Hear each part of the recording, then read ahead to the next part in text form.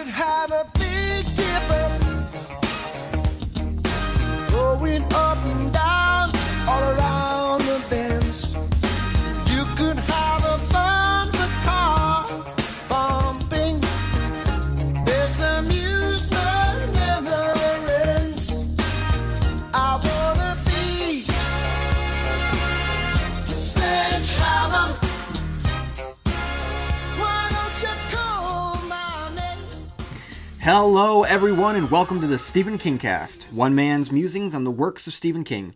Each week, I'll review one entry in the bibliography of Stephen King in the chronological order of publication, which takes me to this week, in which I get to examine not one of Stephen King's books, but one of his most widely known movies, the star-turning experience that provided Kathy Bates a well-deserved Oscar win, the non-stop thrill ride of Rob Reiner's return to the world of Stephen King.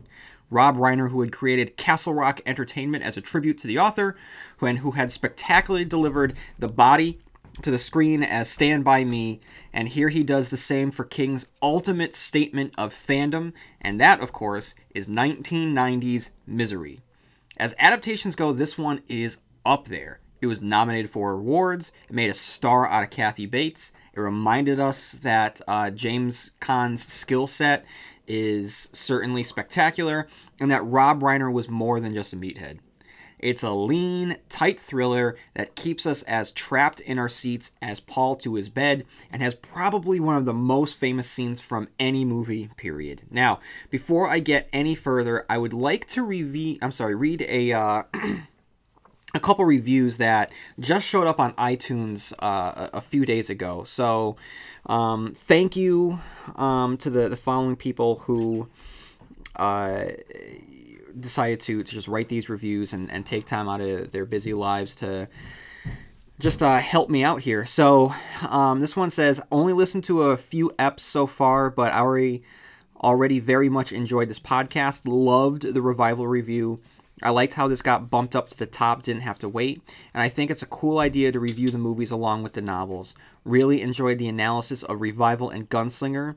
Host seems to have a literary background, and looking forward to what's next. A great companion for any constant reader. So thank you. That's Stuvie Pox. Thank you so much. And the next one is Can't Miss for SK Fans. I absolutely love this podcast. Love your insights into the books and movies. My fave part of each episode is the Kingisms, but I wish that you would add a short section on Easter eggs since all of his works are connected, which I took this into account, and it will first appear in the Tommyknockers review.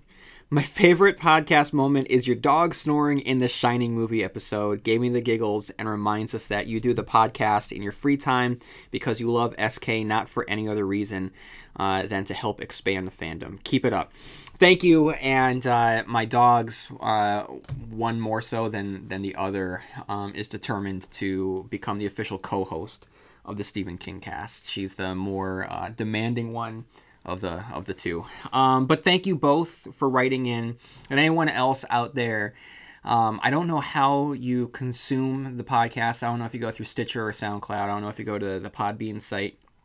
But if you go to iTunes and subscribe and write a review, it really would help out really getting the word of the Stephen King Cast out there to expand the listener base, because with every subscription and every review, it bumps it up in search engines and the library listing. So that would really help me out.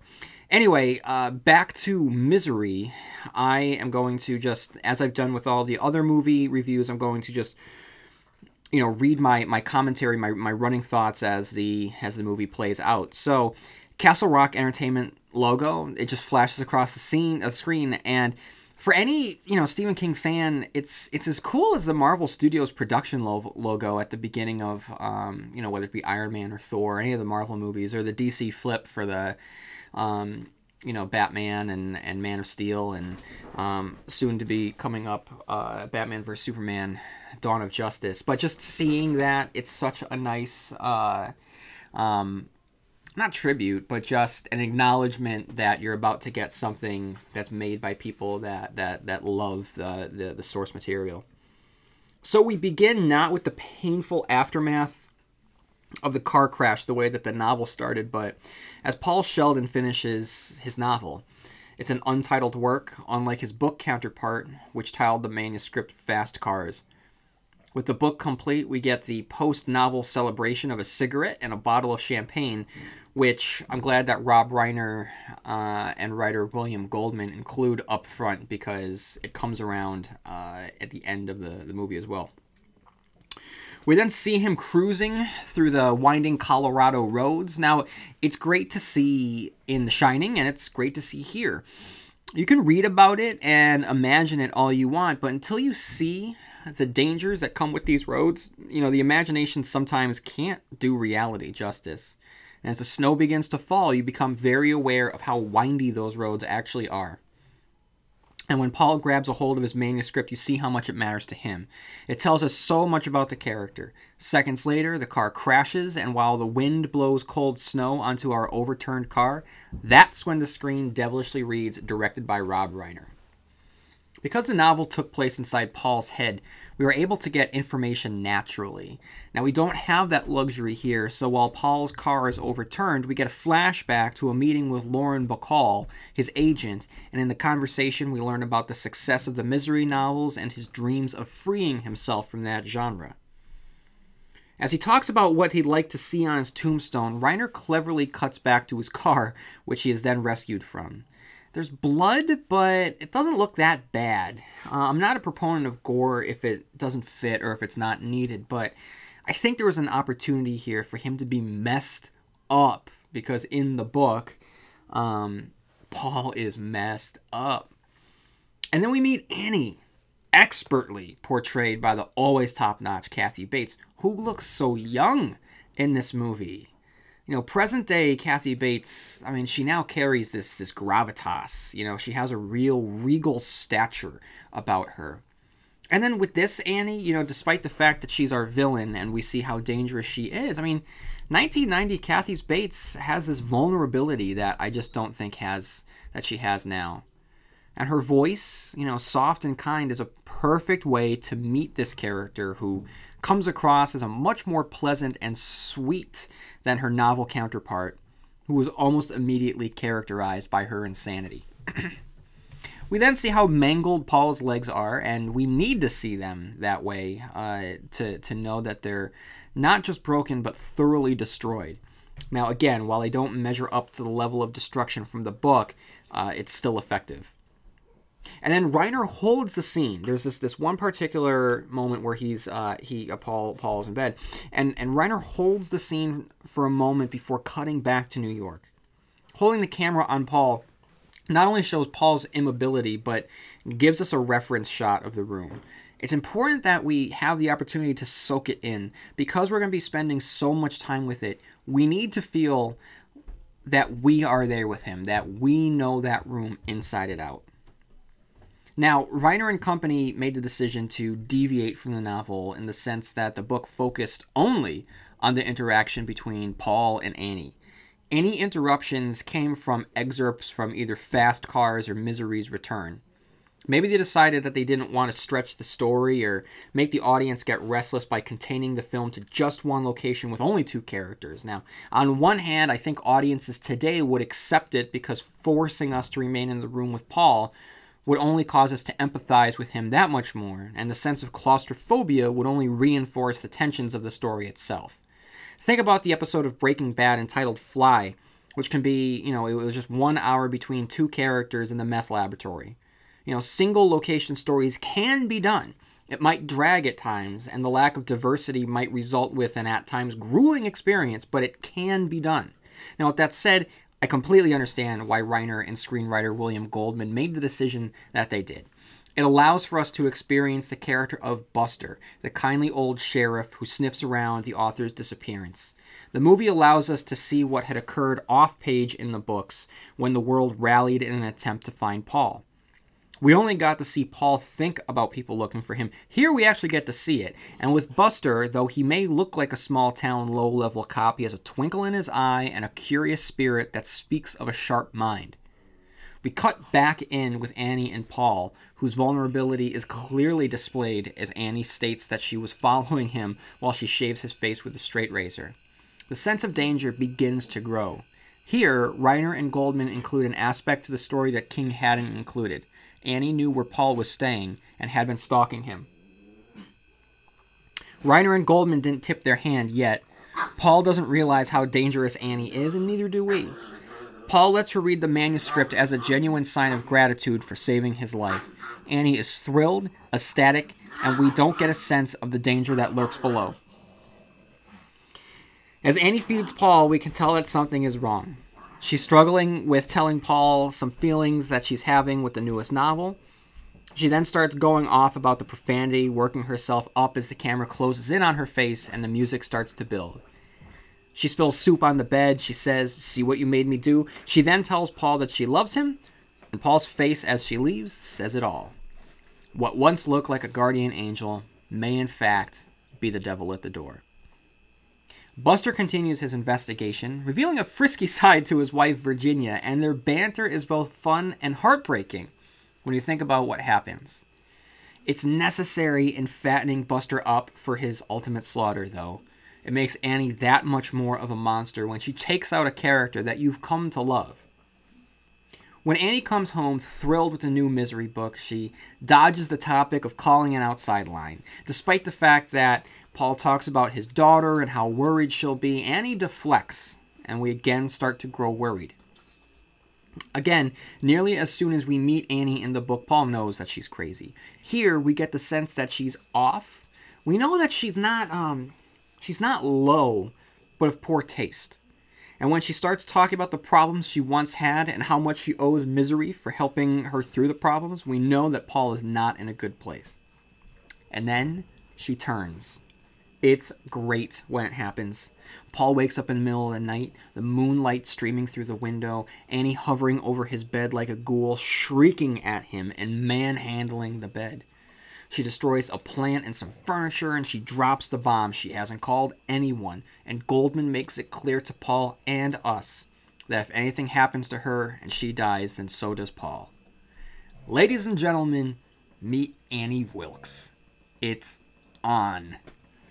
Paul doesn't waste any time, and as soon as Annie leaves, he tries to escape. It's a necessary scene in showing just how vulnerable and fragile he is. It's painful to watch him tumble out of that bed.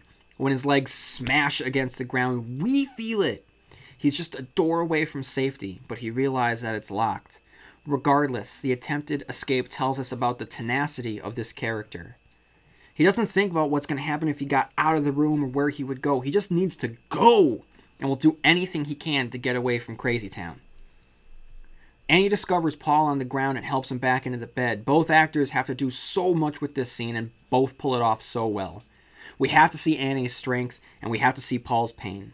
Furthermore, when Paul asks Annie to stop and she doesn't, it's everything that we need to know. And they just keep layering it, referencing Annie on the witness stand. In one of the most painful scenes, in a movie filled with painful scenes, she forces Paul to burn the book. It's this type of punishment that shows us that there are many ways to hurt a man, and it's hard to watch. Paul does everything he can to get out of the situation, but Annie isn't having any of it. And then Annie starts squirting the lighter fluid on the bed. Paul lights the flame, and he does it. He burns the manuscript, and he watches a part of himself go up in flames. Reiner and Goldman made the decision to keep Annie's goofiness completely intact, and I, for one, am glad. In the lesser hands of lesser storytellers, they would have made her one-dimensional, forceful, and evil. Here, she refuses to swear, and she's just so goofy. It adds a dastardly dash of comedy, forcing you to either laugh or chuckle in scenes that you know that you shouldn't be. The burning of the book is rewarded with more painkillers, which Paul decides he's going to try and quit. He might be confined to a bed, but his mind is still sharp. He tears a small hole in his bed and uses it to store his novril. Paul is then introduced to the wheelchair, the typewriter, and the fact that he will now be forced to write Misery's Return. James Caan plays Paul wonderfully, despite the fact that he's at the mercy of a lunatic. Maybe because he's at the mercy of a lunatic, he has an edge to him, but knows when to rein it in, buttering her up in the hopes that she'll understand that she bought the wrong paper. He understands enough about her to know that she'll need to be treated as delicately as possible, but soon learns that it doesn't matter how delicately he treads, he's still walking on the thinnest of ice. James Caan sells Paul's vulnerability like a champ, writhing in agony as Annie slams the paper on his lap. And the simple act of trying to grab a bobby pin is more tense than most million-dollar action scenes in a modern blockbuster. Paul manages to escape the room, and we get a sense of the rest of the house, learning about Annie with the decorations around the house. He finds the phone, but it's a tease, a metaphor for Annie herself. It looks functional, but is hollow inside. In the book, the tension started right away and never let up. It's around this scene where the tension kicks into high gear. Slowly wheeling himself throughout the house, he needs to be careful not to knock anything over. Reiner continually cuts back to Annie, leaving the store, driving back to the house. Paul makes it to the kitchen, sees the exit door, can't get through the door frame, crawls to the door. What's going to happen? Will Annie find him like this? Will he have time to get back to the chair? Or to his room, for that matter? He hears a car coming, and again, the tension is unbearable. He races to the wheelchair, manages to get back, and Caan sells both the desperation and the intense pain his character is going through. It's insane how much tension Rob Reiner milks from this scene. It's an example of less is more. You don't need big effects or an overcomplicated story. Reiner shows what you can do when you create a clear conflict between two well-established characters. Paul begins writing, and soon after, Annie comes in to correct him. It's brutal. Not only is she shackling him to the room, she's also shackling his creativity. With that said, just as she does in the book, she does have a point. And Kathy Bates delivers the cliffhanger monologue about the old serial movies that she saw as a kid, correctly putting Paul in his place, and gets to scream, he didn't get out of the cock-a-doodle car. My line reading does not do it justice, so I'm just going to play the actual clip from the movie. But just, all joking aside, just watch how she builds and builds and builds within this scene. When I was growing up in Bakersfield, my favorite thing in all the world was to go to the movies on Saturday afternoons for the chapter plays. Cliffhangers. I know that, Mr. Man. They also call them serials. I'm not stupid, you know. Anyway, my favorite was Rocket Man. And once it was a no-brakes chapter. And the bad guy stuck him in a car on a mountain road and knocked him out and welded the door shut and tore out the brakes and started him to his death. And he woke up and tried to steer and tried to get out, but the car went off a cliff before he could escape. And it crashed and burned, and I was so upset and excited. And the next week, you better believe I was first in line. And they always start with the end of the last week. And there was Rocket Man trying to get out. And here comes the cliff.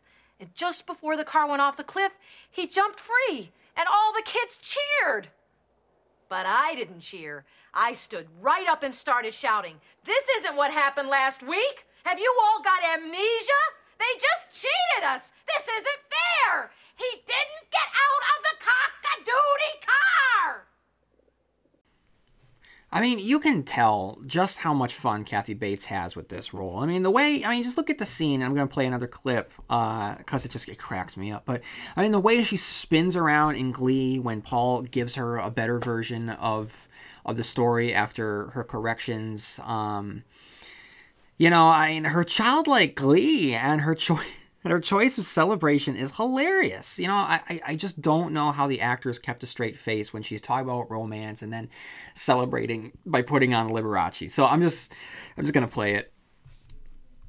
Oh, Misery's alive! Misery's alive! Oh, it's so romantic! Oh, this whole house is gonna be filled with romance. I'm gonna put on my Liberace records. Now, I thought I saw pictures of Liberace in her house when Paul was wheeling around. Now, it's been so long since I've seen the movie that I don't recall the Liberace aspect, but it's just a little bit of a character trait that just really cracks me up. Paul invites Annie to dinner in order to seduce her. It's a scene that was added, and it's a good one. Paul drugs her drink, and we wonder what's going to happen from it. It gets us out of the room for one. It shows Paul's brains, and again, it ups the tension. When Annie spills the drink, the look on his face says it all. And when they toast to misery, it's with a wink to the audience. We have a montage that shows us the passage of time and that Paul has been using the typewriter as a weight to get stronger. Upon the conclusion of the montage, Annie enters the room disheveled and depressed. The filmmakers and Kathy Bates, of course, have done an incredible job at demonstrating her mood swings. She pulls a revolver from her pajama pocket. We're reminded of the danger and unpredictability of this character. Like Paul, it's easy for us to forget how dangerous she can be. We can get swept up in the kind and batty Annie, right? She's so nice and giving at times that it's easy to forget the tornado version. While she's away, he sneaks out and grabs a knife. We still have a half an hour to go, so there's a possibility that he might be able to use it. For first-time viewers, that is. It's wise to include it later in the movie than earlier. If he had grabbed a knife, say, during his first exploration, we know that he wouldn't use it because it's too early in the movie. But it doesn't work out. Paul awakes to a stone-faced Annie and an appropriate lightning strike. She injects him with something, and the next thing we know, he's strapped down and Liberace plays in the background. We learn that Annie knows that he's left the room. As Liberace tickles the ivory, Annie monologues while Paul quietly panics. Now, okay, I don't know how to talk about this scene, to be perfectly honest.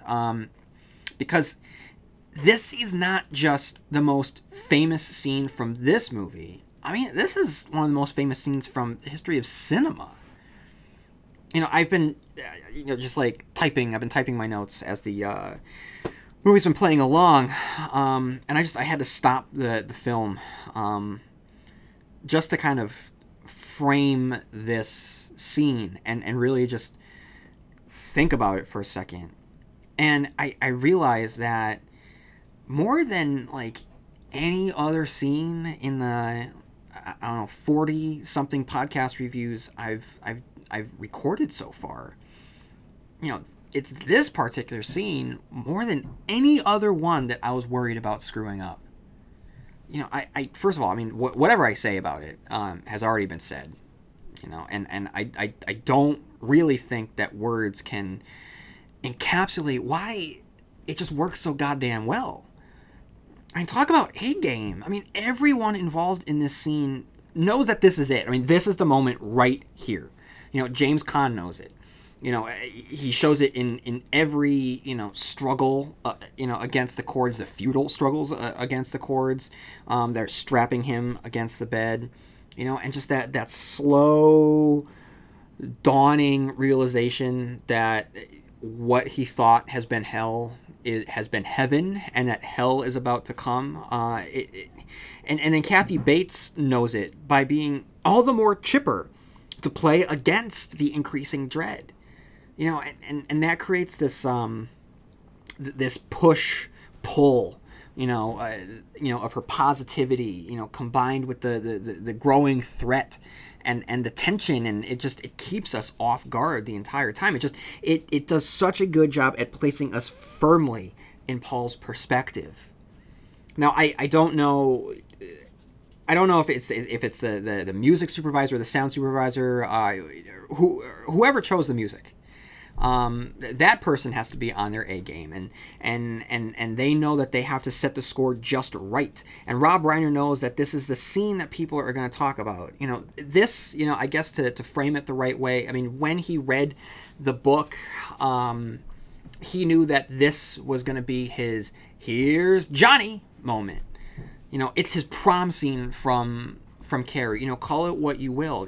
I would argue that at the end of the day, I mean, when you compare the most famous Stephen King cinematic moments, I mean, this one is right up at the top of the pile. I mean, I would say that, like I said, Here's Johnny might be his most famous in terms of just, live action adaptations, even though it was a TV miniseries.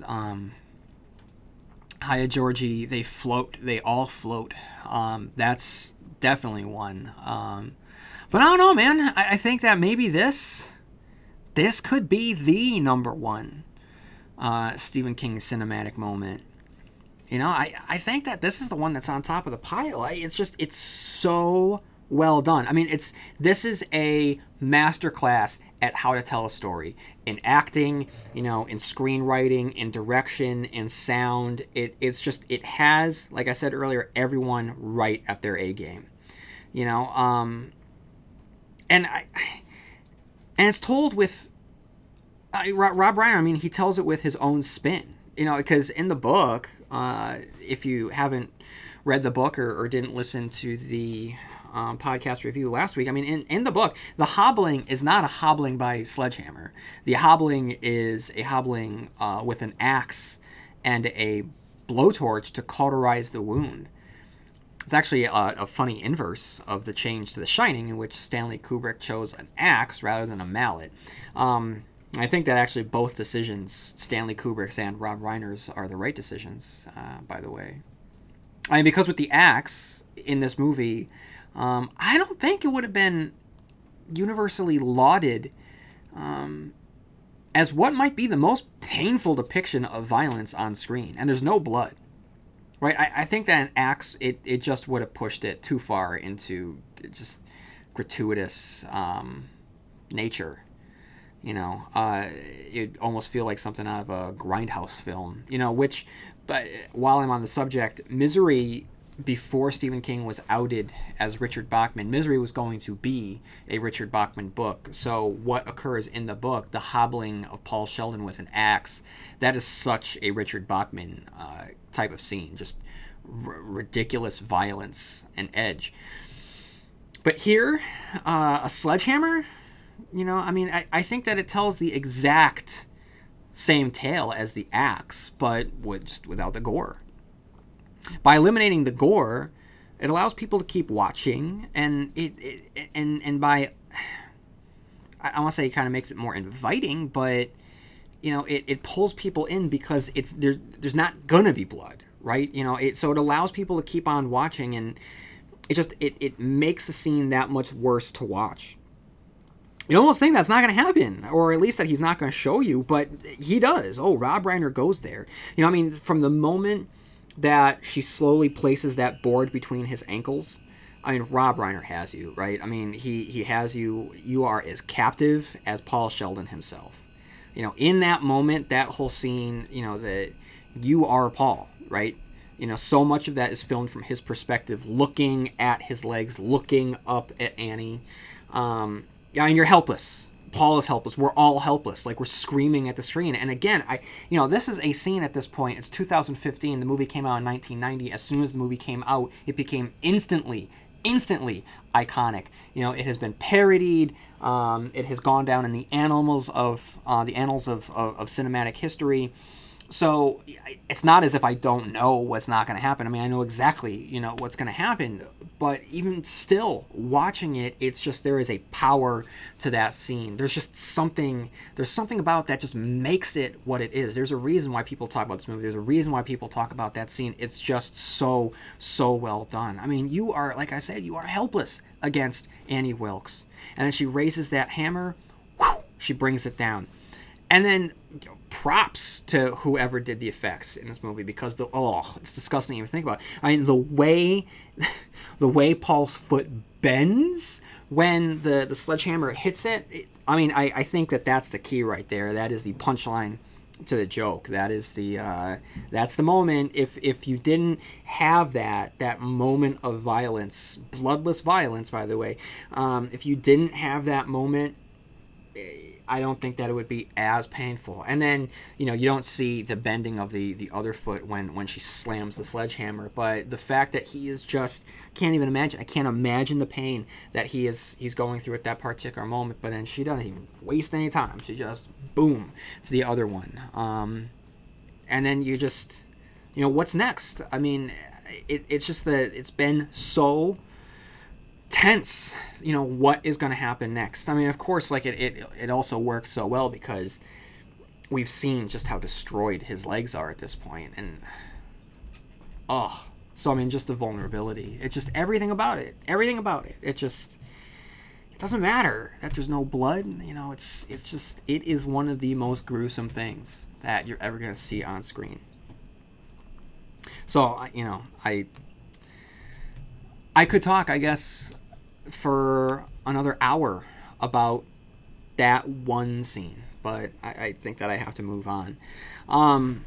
Around this time, Buster, the kindly sheriff, he's putting two and two together realizing that the quote that he'd read in one of Misery's books, which is such a endearing aspect of the character, and having him read the Misery books, in bed next to his wife, and just their loving sparring back and forth. It makes the movie fun to watch.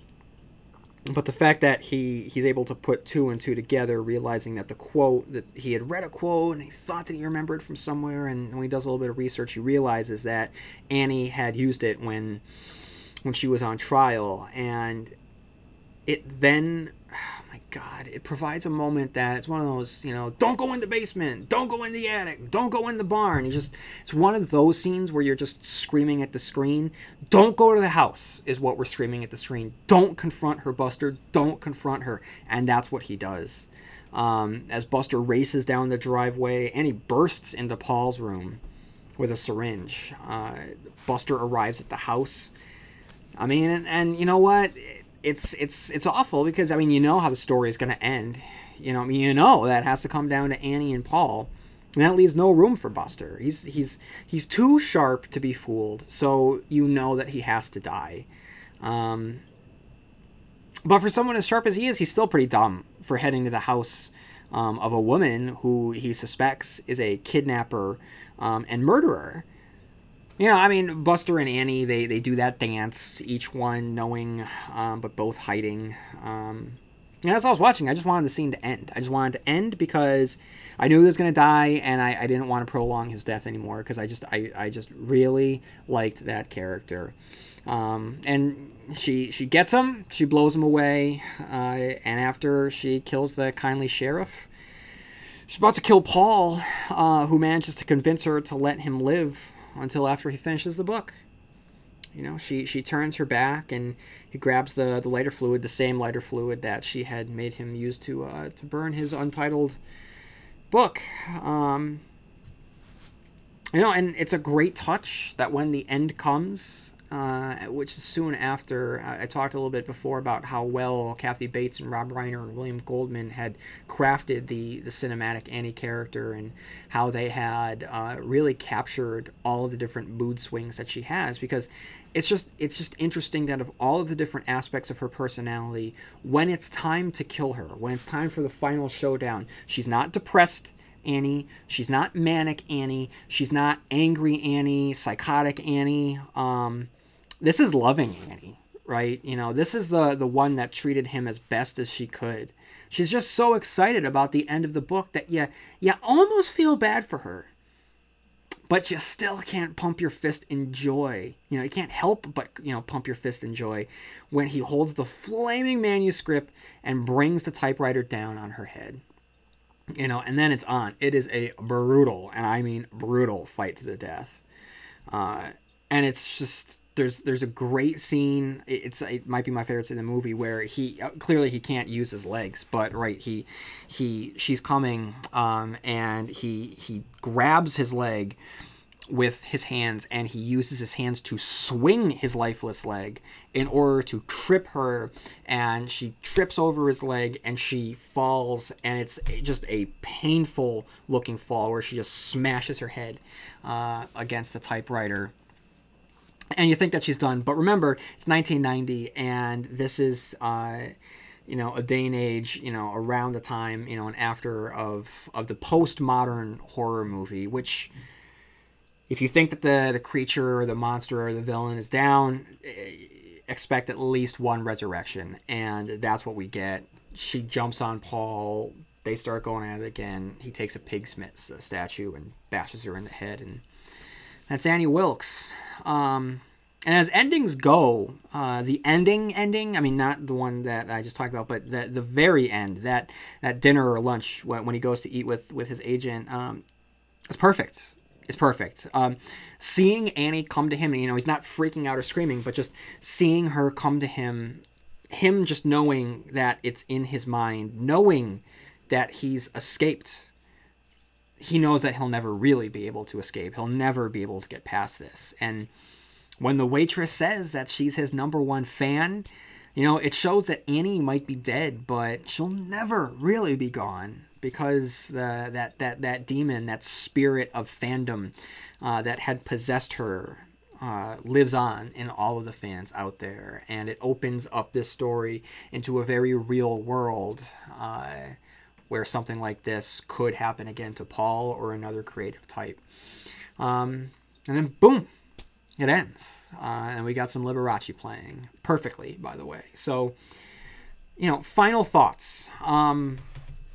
Just a quick note before I get into the book versus the movie showdown. We have a couple of players here, and I guess I've recently begun.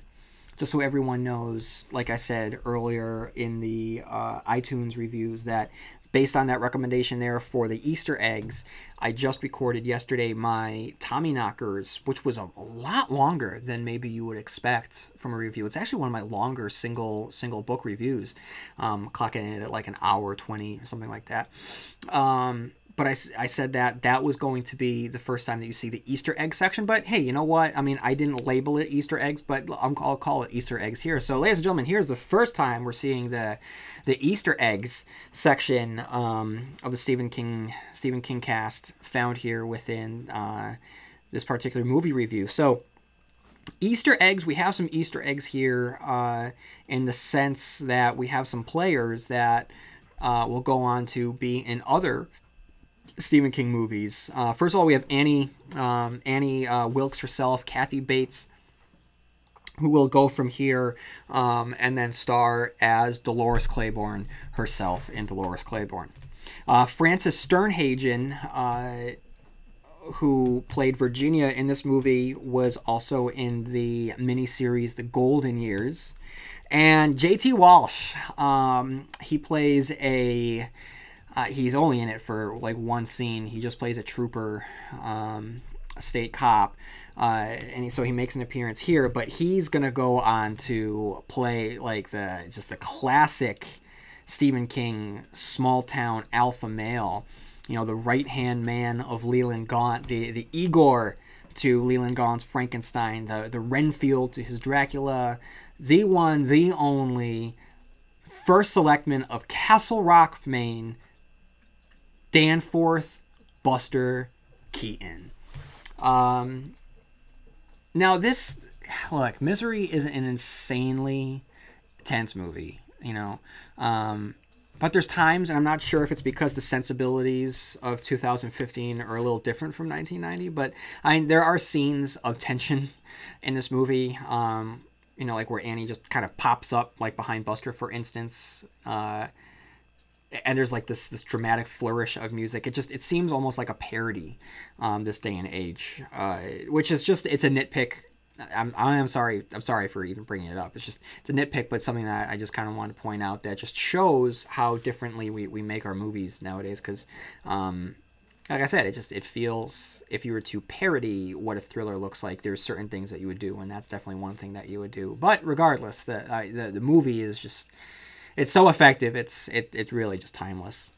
So, which brings us to our book versus movie showdown. In the movie reviews, you know that I like to pit the movie against the book to see who comes out the absolute winner. So, the first thing that I want to bring up is Buster and Virginia, or just the cops from the book, because Buster and Virginia are not in the book, and in the book we have a couple occasions where the police come to the house. So when comparing these two aspects of the police, who's the better set of characters, Buster and Virginia, or the cops whose name I don't remember? Clearly, I don't remember who their names are. I've talked about how much I like Buster and Virginia. Clearly, the answer is Buster and Virginia.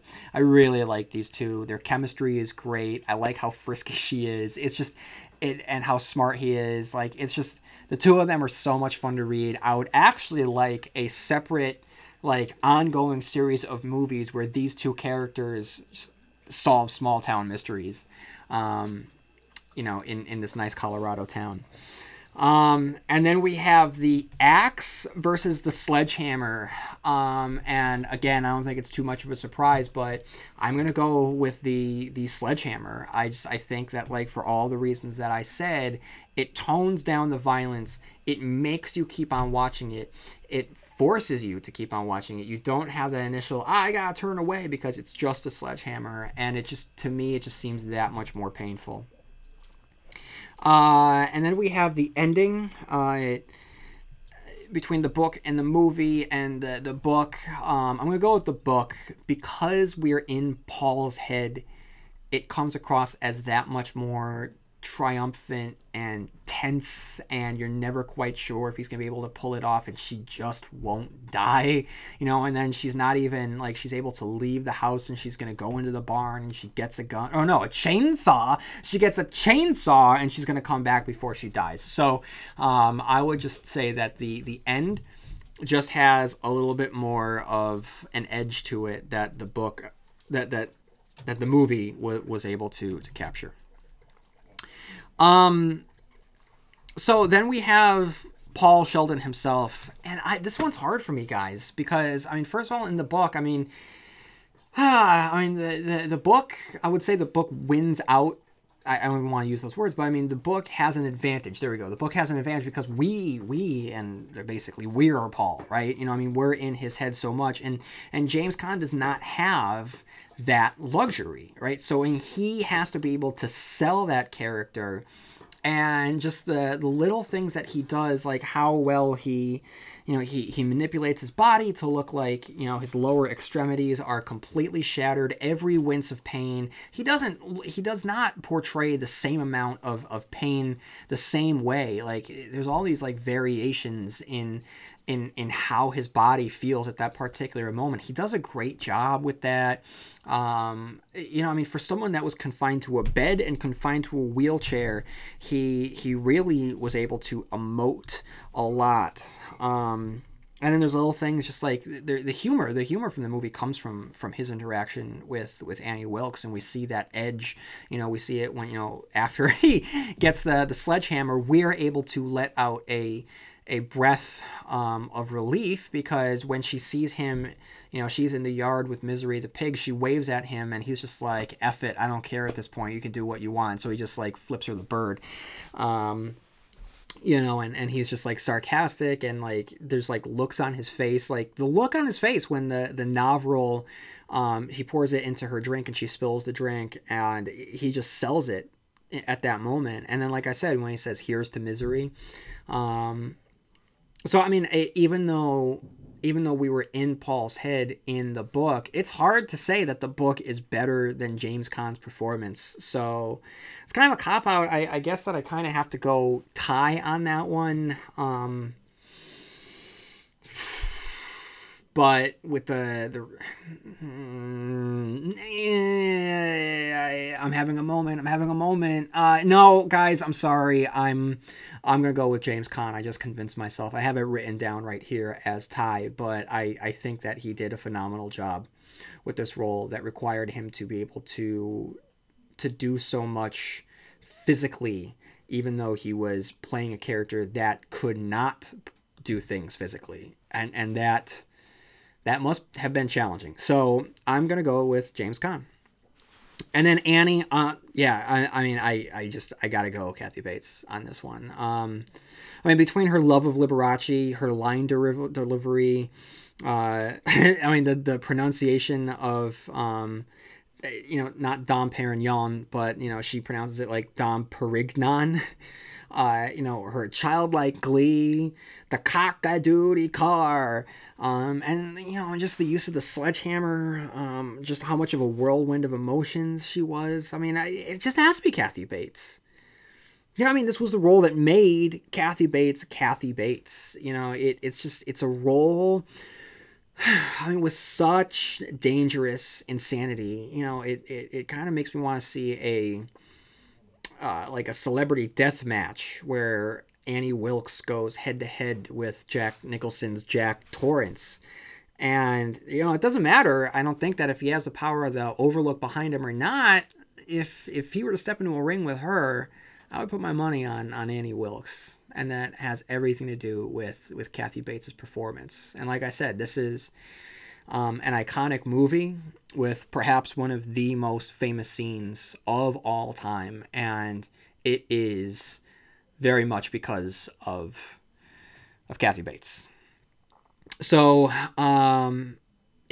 just in terms of numbers, I went with the book on 1, and I went with the movie on the rest. So when it comes to the book versus movie, and if I'm just going to do it in terms of numbers, the movie just won out, guys.